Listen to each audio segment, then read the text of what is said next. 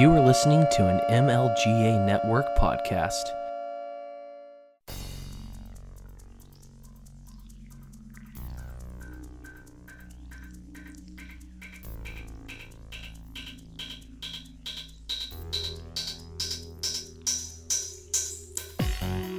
Welcome to Thank You for Your Servers, a show which looks at the tech news of today, but from a libertarian perspective. Now here are your hosts, Thaddeus and Gary.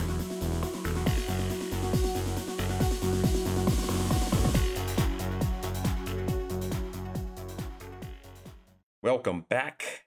Thank you for logging into Thank You for Your Servers.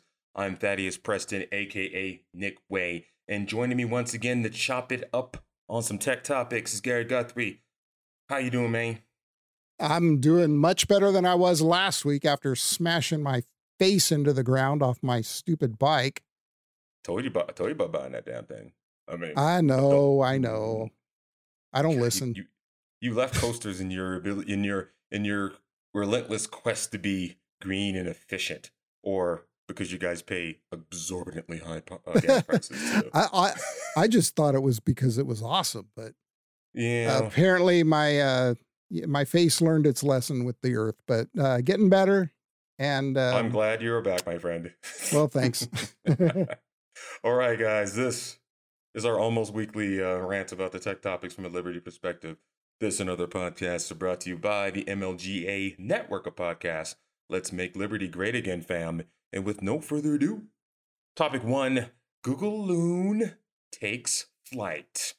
A commercial deal in Kenya marks the first application of the balloon-powered internet in Africa, the region with the lowest percentage of internet users globally. So if you're not familiar with Google Loon, it's basically just floating balloons up into the lower stratosphere to beam internet connectivity down on the Earth. So it finally takes flight. They're in Africa as a kind of full set service, fully developed service. Now it has been used in other areas and disaster areas in a more of a prototype phase, and they've been flying these balloons around the world for a very long time.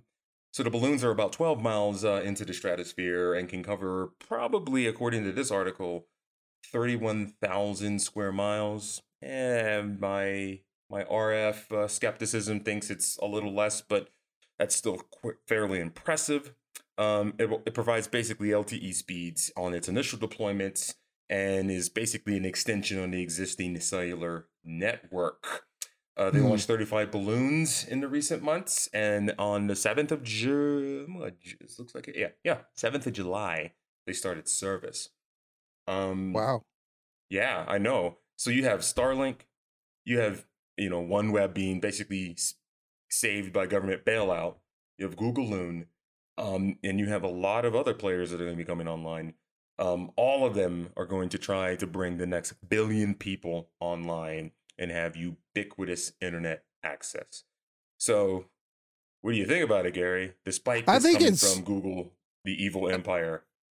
Well, the more connected we are, the better I think are as a world. I mean, internet connectivity and kind of ease of communication has really helped my own family being able to communicate better with my wife's family in Ecuador, where, 20 years ago, it was, we were still paying $3 a minute just to talk to them, Yeah.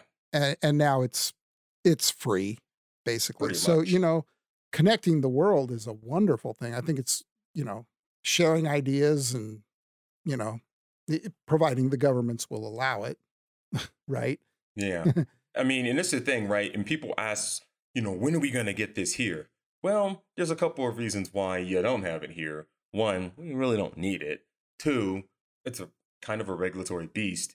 Kenya has been a lot more open when it comes to the internet, embracing really the internet as a whole. I mean, they have been dealing with basically digital money since about the mid 2000s with their M-Pesa systems. They're a highly connected. They're one of the more highly connected African nations. There's entrepreneurship all over the place. It's actually a pretty good area to attempt this, and particularly because there are still many, many parts of Kenya and neighboring Ethiopia and other places that could probably use and benefit from that. If you could get this online with like a OneWeb or even like the vaunted Starlink when it finally is up there with its 20,000 satellites, this is good stuff. These are good things. These are good stories. Sure. And I don't want to deal with too much of the foolishness, though we'll get to that later in the program. This is a good thing. Network ubiquity is obviously has huge liberty implications if we don't F it up. Yep.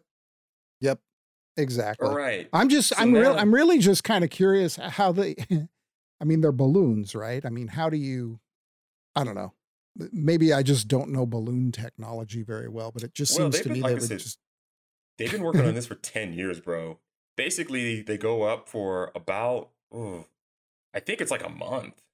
And they're just using automated systems to kind of keep them there. They're scanning the weather patterns, and they're making adjustments so that these balloons stay relatively stationary. And then when it's time for them to come down for maintenance, they bring one down, put one back up in its place, and do maintenance on the ground. Yeah, they've been working on this for a while. Like I said before, and like we kind of we discussed in a couple episodes ago, talking about Sergey Brin's non-governmental like rescue force. These have been used in disaster areas already. These have been used basically in Puerto Rico in 2017 in conjunction with T-Mobile after Hurricane Maria just wiped out all their cell phone towers.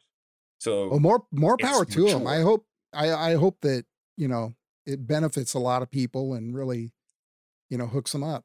I think it's great. Yeah. So on the ubiquity of connectivity, we should blockchain all the things. And this was one that you were kind of very excited to discuss. And I've actually dug deep into it. And it's pretty cool what the implications of this are. So blockchain technology and the Internet of Things can solve some of the food industry's most pressing challenges and save it $100 billion a year. Maybe. So, I think one of the things we had read, and this was an article from, I think, Cointelegraph, basically talking about being able to trace items along the supply chain using the blockchain. And so basically, if you're not familiar with the blockchain, and I think, we've clumsily tried to explain what the blockchain is it's basically a distributed ledger, a distributed record. And it is the record, and it is backed up by cryptographic hash. So one can't just put anything onto said blockchain because it's secured by math. What the blockchain will enable is it enables trustlessness in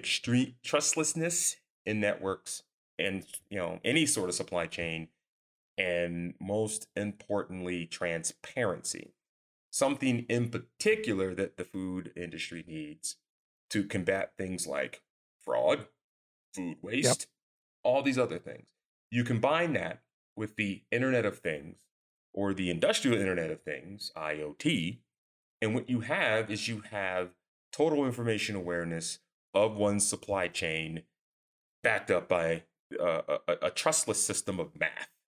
So IBM has been kind of leading this effort for a while. They've been working with Walmart, California Giant Berry Farm, something called Carrefour, and they've been doing all these blockchain initiatives for the past couple of years. They've been doing them in the UK, they've been doing them in Ireland, they've been doing them in Australia. The big company I tend to see constantly show up when I kind of delve into this, and one company that's really been on the cutting edge of this is VeChain. I guess they have been basically, for lack of a better word, they're just a company that is built on teaching companies how to integrate this technology. They have their own course because with every blockchain you have your own token. Their token is VET. They use this technology to trace all kinds of things. Their coin actually has a pretty good market cap, a decent market cap. As of when I did the research, it was about $1 billion market cap for their token. And they go over a series of use cases. Particularly, there's a Walmart subsidiary that's kind of teaming up with those guys to look at their supply chain and bring, of course, transparency to the food products, because we all know, because we'll get to this in a minute when we bash China, sometimes there have been food scares that have come from the Far East and China in particular. And their, subsidiaries in China are really working with this technology and these companies, these types of companies that are more enablers of this, to allow them to do this. Yeah. Yeah, the food- I'm really excited to see some application, for use of the blockchain outside of just crypto or whatever. And Yeah. particularly with the food chain, because, when we talk about waste, there's an insane amount of waste that goes on, and a lot of that's regulatory in nature. You can only Mhm. keep a certain thing on a shelf for a certain period of time, whatever. And it's going to enable our supply chain providers to really find the efficiencies, find where that waste is, where along the chain it is. I mean, God, it's so easy to find it at the end when it's too late, right? Yeah. But imagine identifying it, a week earlier and saying, okay, well, we can redirect this or do whatever. So I'm really excited to see this. We've always heard about applying blockchain to, I work in the auto industry, or the auto finance industry. So when you hear about using blockchain for doing things like title tracking and, contract management and things like that, and to see it actually being put in place in something like a supply chain, which, by the way, looking at these last 4 months and understanding how fragile the supply chain is, I think bringing this transparency and this, this security and this efficiency to it is just going to be a blast. I think it's going to be awesome for us. Yeah. When it comes to enabling technologies that will basically bring down food waste, from how we farm to food irradiation to regulatory stuff to honestly bringing the just-in-time efficiency to foodstuffs that we do with all kinds of products around the world, is going to be truly astonishing. So, just to kind of give everybody, not to give the subject short shrift, but to really give everybody kind of an example or use case as to why this is important. I took an excerpt from kind of some of the case studies that these guys have run, and they're basically saying, like, obviously we've discussed that the supply chain for food in particular is inefficient. It's sometimes fraudulent, sometimes scandalous. Case in point, like, there's poisons that are being used to beautify foods on sale in African markets. Case in point. But according to the now hated WHO, but still data, they report that 1 in 10 people in the world fall ill after eating contaminated food. Right? That is definitely a hit on productivity. So foodborne illnesses mainly affect the health of infants, young children, and the elderly and the sick. And basically, it costs the global food industry an estimated $40 billion a year. Yeah. And food fraud continues to be rising among consumers, which is why you have a lot of these, for all their faults, you have all the, feel good kind of granola hippie types really wanting to know where their food comes from. And I am actually, as the years have gone on and I've become, less curmudgeon in my view of what some of the people have been saying about, like, the food system for a while, I'm inclined to agree. I would like to know where my food comes from, right? I would like to know Yep. where some of my food comes from. Sometimes I really don't care. I cook it hard enough where it doesn't matter. But yeah, like, this is very, very important, right? This helps with reputation. But the problem, unfortunately, with this type of supply chain, unfortunately, is the fact that it is very fragmented. Like, our food comes from everywhere, and Yep. everyone has their own system of doing so. And let's put it out there.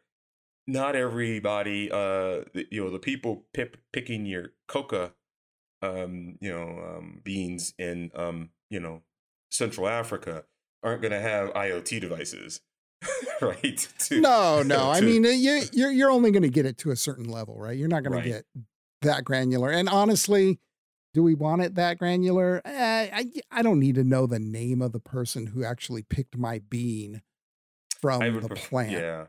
yeah. I don't need their story because I might actually start feeling guilty. So Yeah.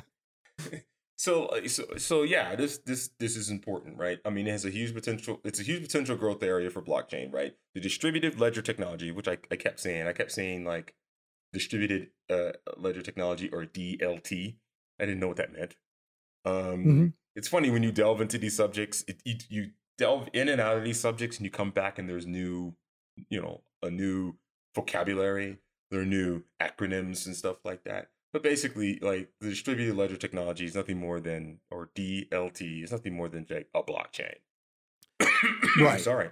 I think the thing that helped me understand it was just simply, yeah, and I had to explain this to my boss, who is not technical at all. I just said, look, here's the deal.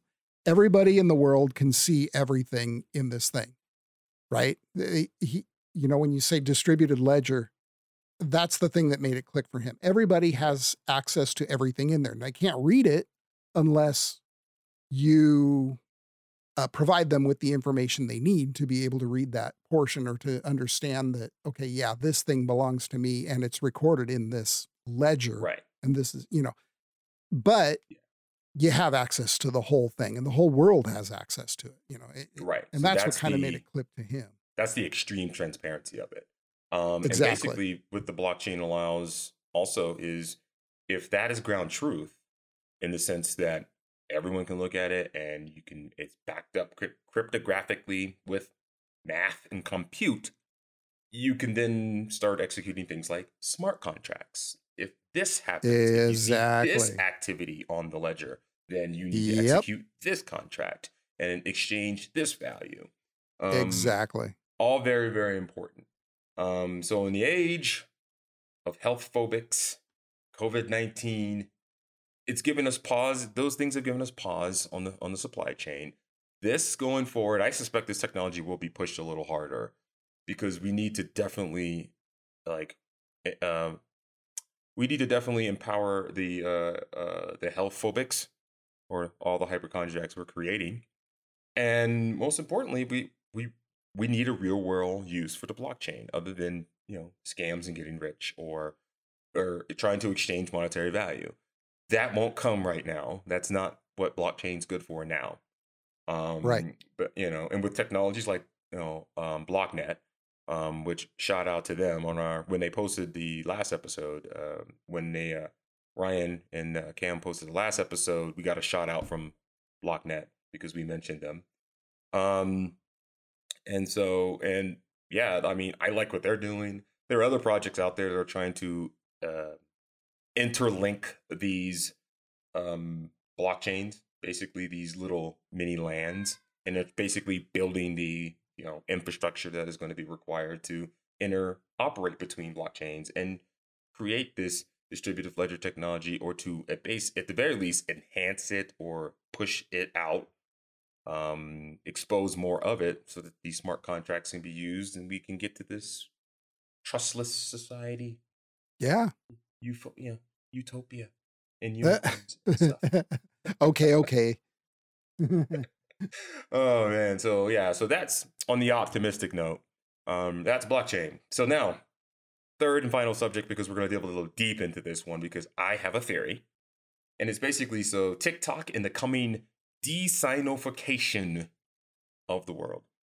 So international backlash against hate speech and misinformation has proliferated on other services, including Facebook and Twitter, prompting an unprecedented advertising boycott, right? Yeah. We've heard that. We've heard that crap before. But this is a MacGuffin plot device to the narrative of hate speech and misinformation that has proliferated on these platforms, but it is more insidious than that. So we've heard about. So first things first. We've discussed at length, man, the xenophobia that has caused real concerns in the tech industry, and for good reason, right? The rhetoric of the current administration is definitely a lot more hostile to China. Yes. Again, there are some good reasons and bad reasons for that, and we've discussed the basically the technological terror state that they're building. with all of these technologies.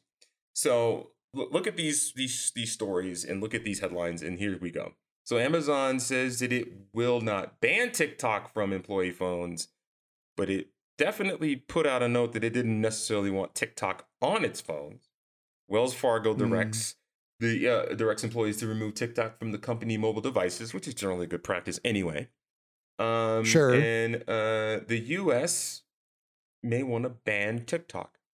So the Trump administration says that banning TikTok was one of many options that he was considering to punish China for the coronavirus, and also what they're doing in Hong Kong.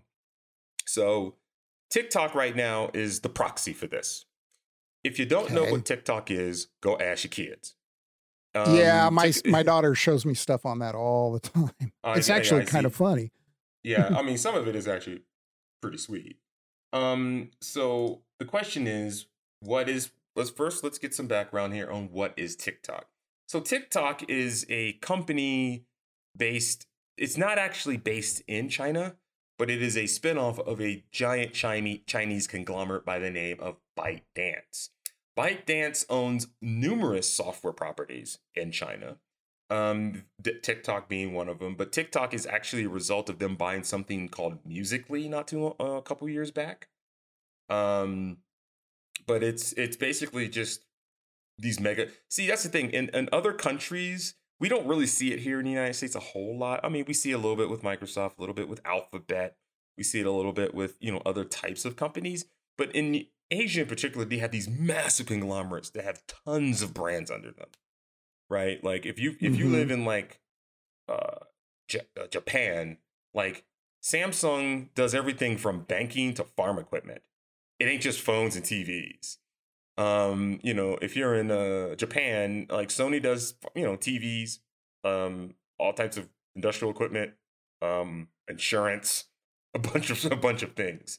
And this is what this ByteDance company actually is. And so the question is that since everything that seems to be in China has this aura of stank on it because it is very close to China, we are always very, very cognizant of a Chinese company, or at least we have been over the last 5 years. This has actually went back as far as the Obama administration. We've had these Cold War relationships when it comes to geopolitical and geoeconomical forces between us and the Chinese. But something's been happening over the last couple of weeks that I've noticed, and TikTok is just kind of one. Now, I mean, it looks like the United States government, basically the U.S. State Department, made gangster ByteDance into spinning off TikTok and making it, a separate U.S. like company or whatever, where ByteDance has some ownership but not complete control. And that's the thing. TikTok's not in China. In China, there's some other type of TikTok-like clone that exists. They're based out of Los Angeles, I think. TikTok is. Okay. And they have a Disney exec the ex-Disney exec that runs it. So it's pretty Americanized, but, no one trusts it. And everyone's hating on social media because of hate speech and what's it doing to our kids. And all the kids is on the TikTok and stuff. So this is one vector of attack against China. But I think there are other vectors of attack against China. So let me kind of weave a narrative and bring you down my conspiracy rabbit hole. So last week, this became official. So Huawei is the telecommunications giant based in China, started by a guy who was ex-Chinese military, who the State Department tends to have in their head, and Western intelligence organizations seem to have in their head, is still connected to the Chinese government. Maybe, maybe not. So they had bucked the trend of the UK had bucked the trend of not purchasing 5G equipment, right? A lot of Western nations are not really down with purchasing 5G network equipment from Huawei. In Africa, they do. In South America, they do. But Western nations not so much. We don't really, I don't think we have a lot of it as part of our infrastructure either, for tons of reasons. So the UK reversed that decision and basically says it's going to freeze Huawei out of any of the 5G network upgrades that are going to be happening. And basically, companies that have already purchased Huawei equipment are going to be asked to phase it out over the next 5 to 7 years. Hmm. So, why does this seem important? Because we are doing something geopolitically that could yield either great reward and an expansion of freedom and trade, or 1,000 years of darkness. We're trying to freeze the Chinese out globally. And so here's, so the other place where TikTok and lots of Chinese apps are banned is India. So so let me give you some headlines. Qualcomm to invest $97 million in India's Reliance Jio, or JIO, I can't pronounce it, whoever, platforms. Next story, Amazon is investing in Jio. Facebook is announcing the same. Google is announcing that it is going to invest $10 billion in a digitization fund for India. It's going to be doing this over the next 5 to 7 years. It's going to do equity investments, tie-ups. It's going to be its biggest kind of incursion into the market. Like I had said before, Amazon stepping in there, and then there's these collaborations that are happening. You have WhatsApp and Jio Mart, which is part of the Jio Reliant mobile network. It's going to do some long-term, deals with them. It is basically trying to use WhatsApp is basically a Facebook property that will try to be acting as a payment service alongside Jio Mart. You basically have Amazon growing in prominence there. They opened about a year ago. They opened a massive campus in India. Wow. So why does this matter? Well, one, India is having a kind of a soft war on its border with China. It has never liked Chinese influence in the region. We have now seen it fit to counter Chinese influence in the region by opening lots of investment between us and Jio or really Reliance. And so here is why this market is somewhat appealing. Now, while it's not as giant, and I know why people go and bow the knee to China. China has massive markets. China has more mobile phone subscribers than like the continent of Africa has people. It is a large market. It has near almost 100 cities of over 1 million people or more. It is a huge market, but it knows it's a huge market, and it has used that leverage in a geopolitical sense to make people very uncomfortable with doing work in China. So there are over 1 million mobile phone subscribers across India, and this is as of last year. And so Jio or Reliance Jio has like 370 million of them. They're going to be 1.2 billion mobile subscribers in India before it's all said and done. And with the road ahead, everybody wants to it's looking like more and more people just want to get the hell out of China. And the United States, with its massive investment arms and its diplomatic leverage, is starting to put the squeeze on a lot of things. Now, I don't like this de-Sinofication. I think Sinophobia is not warranted when it comes to at least doing business with some of these companies. Some of these companies are doing remarkable work in AI and machine learning. They're doing remarkable work in autonomous vehicles. They're doing great work in software development. Now, granted, that doesn't mean they're not taking those technologies and building, again, a technological terror state, a tyrannical technological terror state. They are. Of course yeah. But there's this major shift you see, and and of course it's cronyism, right? Like Reliance is the only company that's going to like benefit from. I mean, Reliance is making moves. This guy who runs Reliance, it's a conglomerate like most of these large companies are. It does more than just mobile phones. It does a lot of things. If you go on Wikipedia, like Reliance or Jio or whatever, it's like lots of brands, tons of brands. This guy is going to be like the richest man in Asia here in the next 10 years if this stuff really works out. And of course, he probably does that because of pure cronyism. I can bet you that India is not necessarily the better market to do stuff in.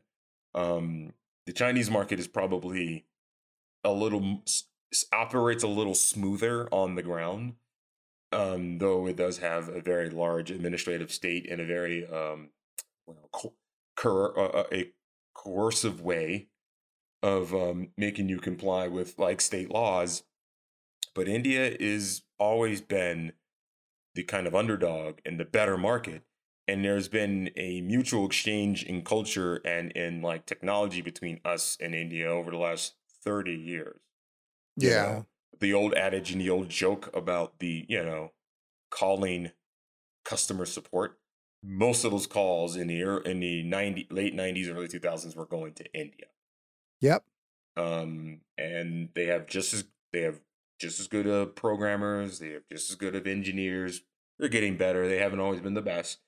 I'd argue they've got. Shift. I'd argue they've got good coders, at least in my experience. Good coders. I don't know about software engineers necessarily.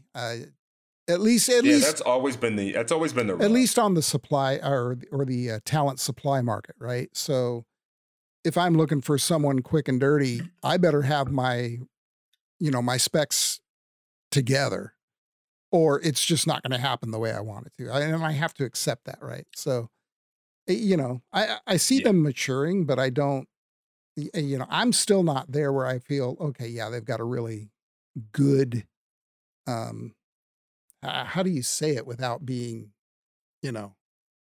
Rude? rude? Yeah. Slightly racist. I don't know. They're not good at it. I mean, they've gotten better. Like 15 years ago, if you would have told me, "Oh, we're going to offshore some of this low-level coding work to India," I'll be like, "Good luck. You're going to have to refactor it the minute you get it."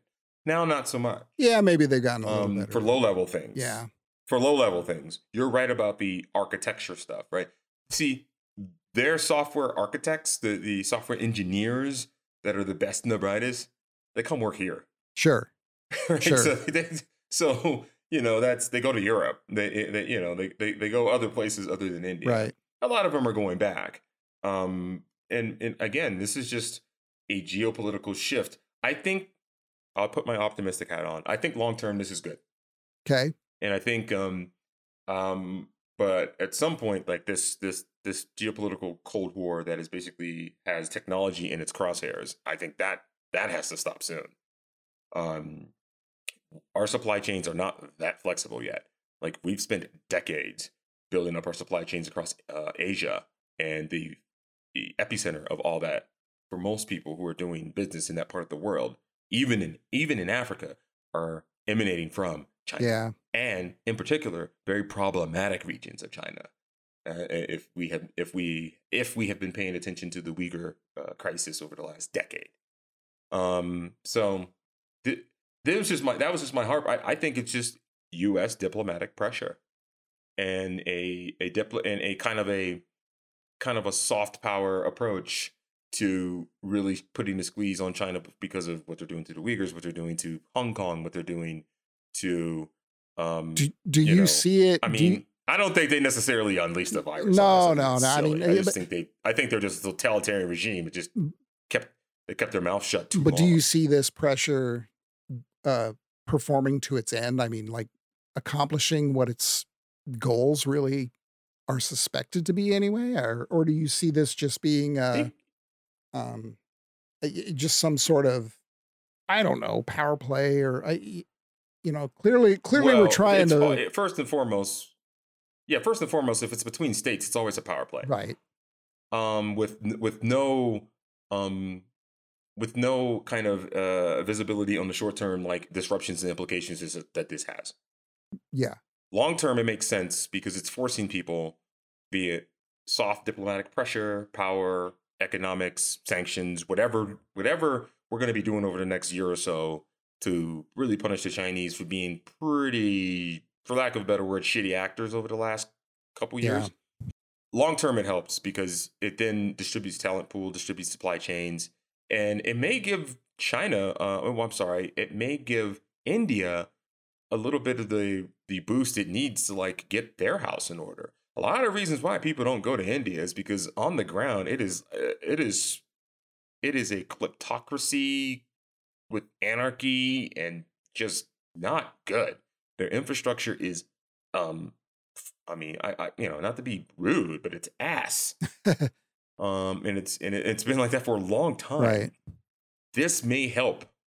Kind of think of it as a welfare program for like the other poor parts of like Asia, where like, the only part of the relationship that needs to kind of start, changing to be analogous to China is like them buying debt.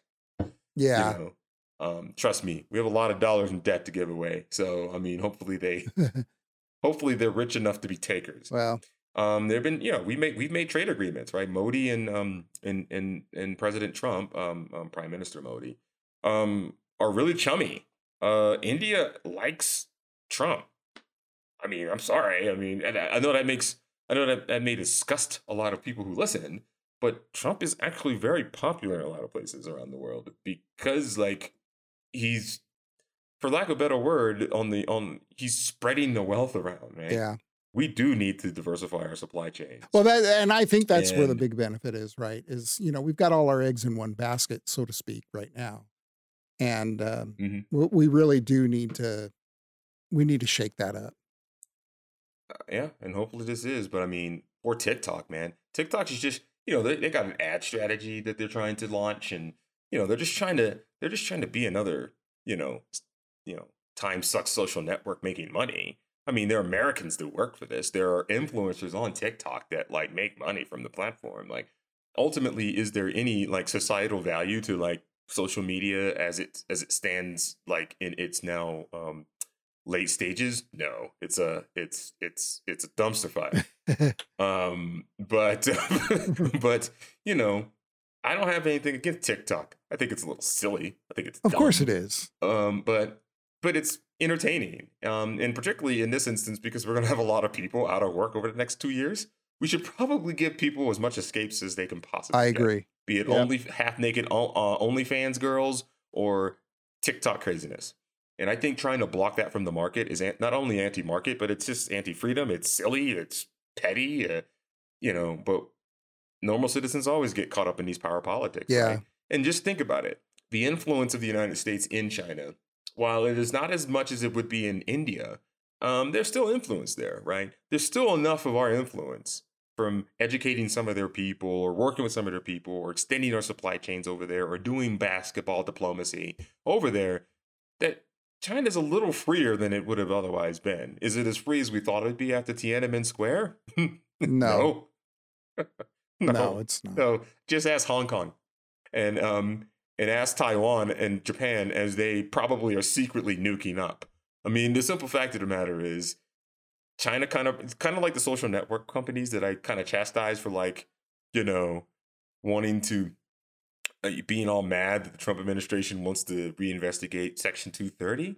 I'll tell this to the Chinese government and the people who allow the Chinese government to do this. You brought this on yourselves.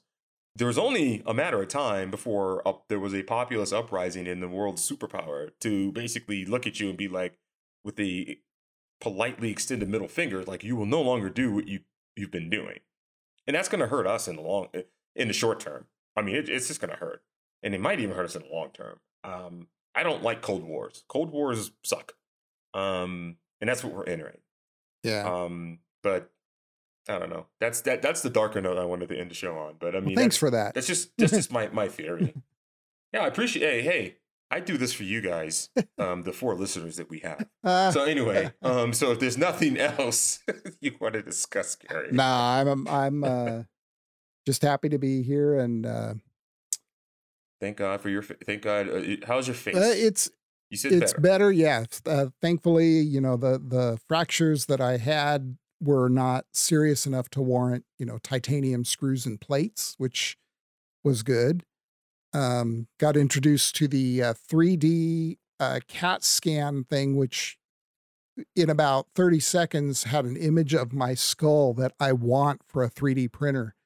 So it's amazing technology that they've got now to really just look inside your head, see what's wrong, and within a week know what has to be done to fix it or not. So we live in the future.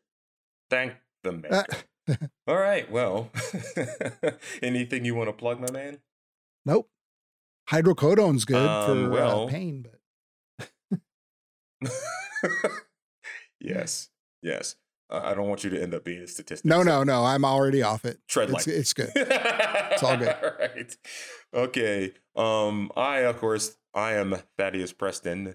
That has been Thank You for Your Servers for this week. I am at Nick Way. Also, go over to blogs.relativeprogress.com where I'm kind of cross-posting my other endeavors. And you will probably hear me in the coming weeks on the flagship podcast of Make Liberty Great Again. I really have fun when I chop it up with those guys. And also, something I've been doing on the side, it's Hush Hush Prototype. I'll be probably pimping that out on Make Liberty Great Again when I'm on, and when I inevitably post to blogs.relativeprogress.com. So with that said and done, I think we're done. And thank you for logging into Thank You for Your Servers. We sees you later. Peace. Bye, everybody.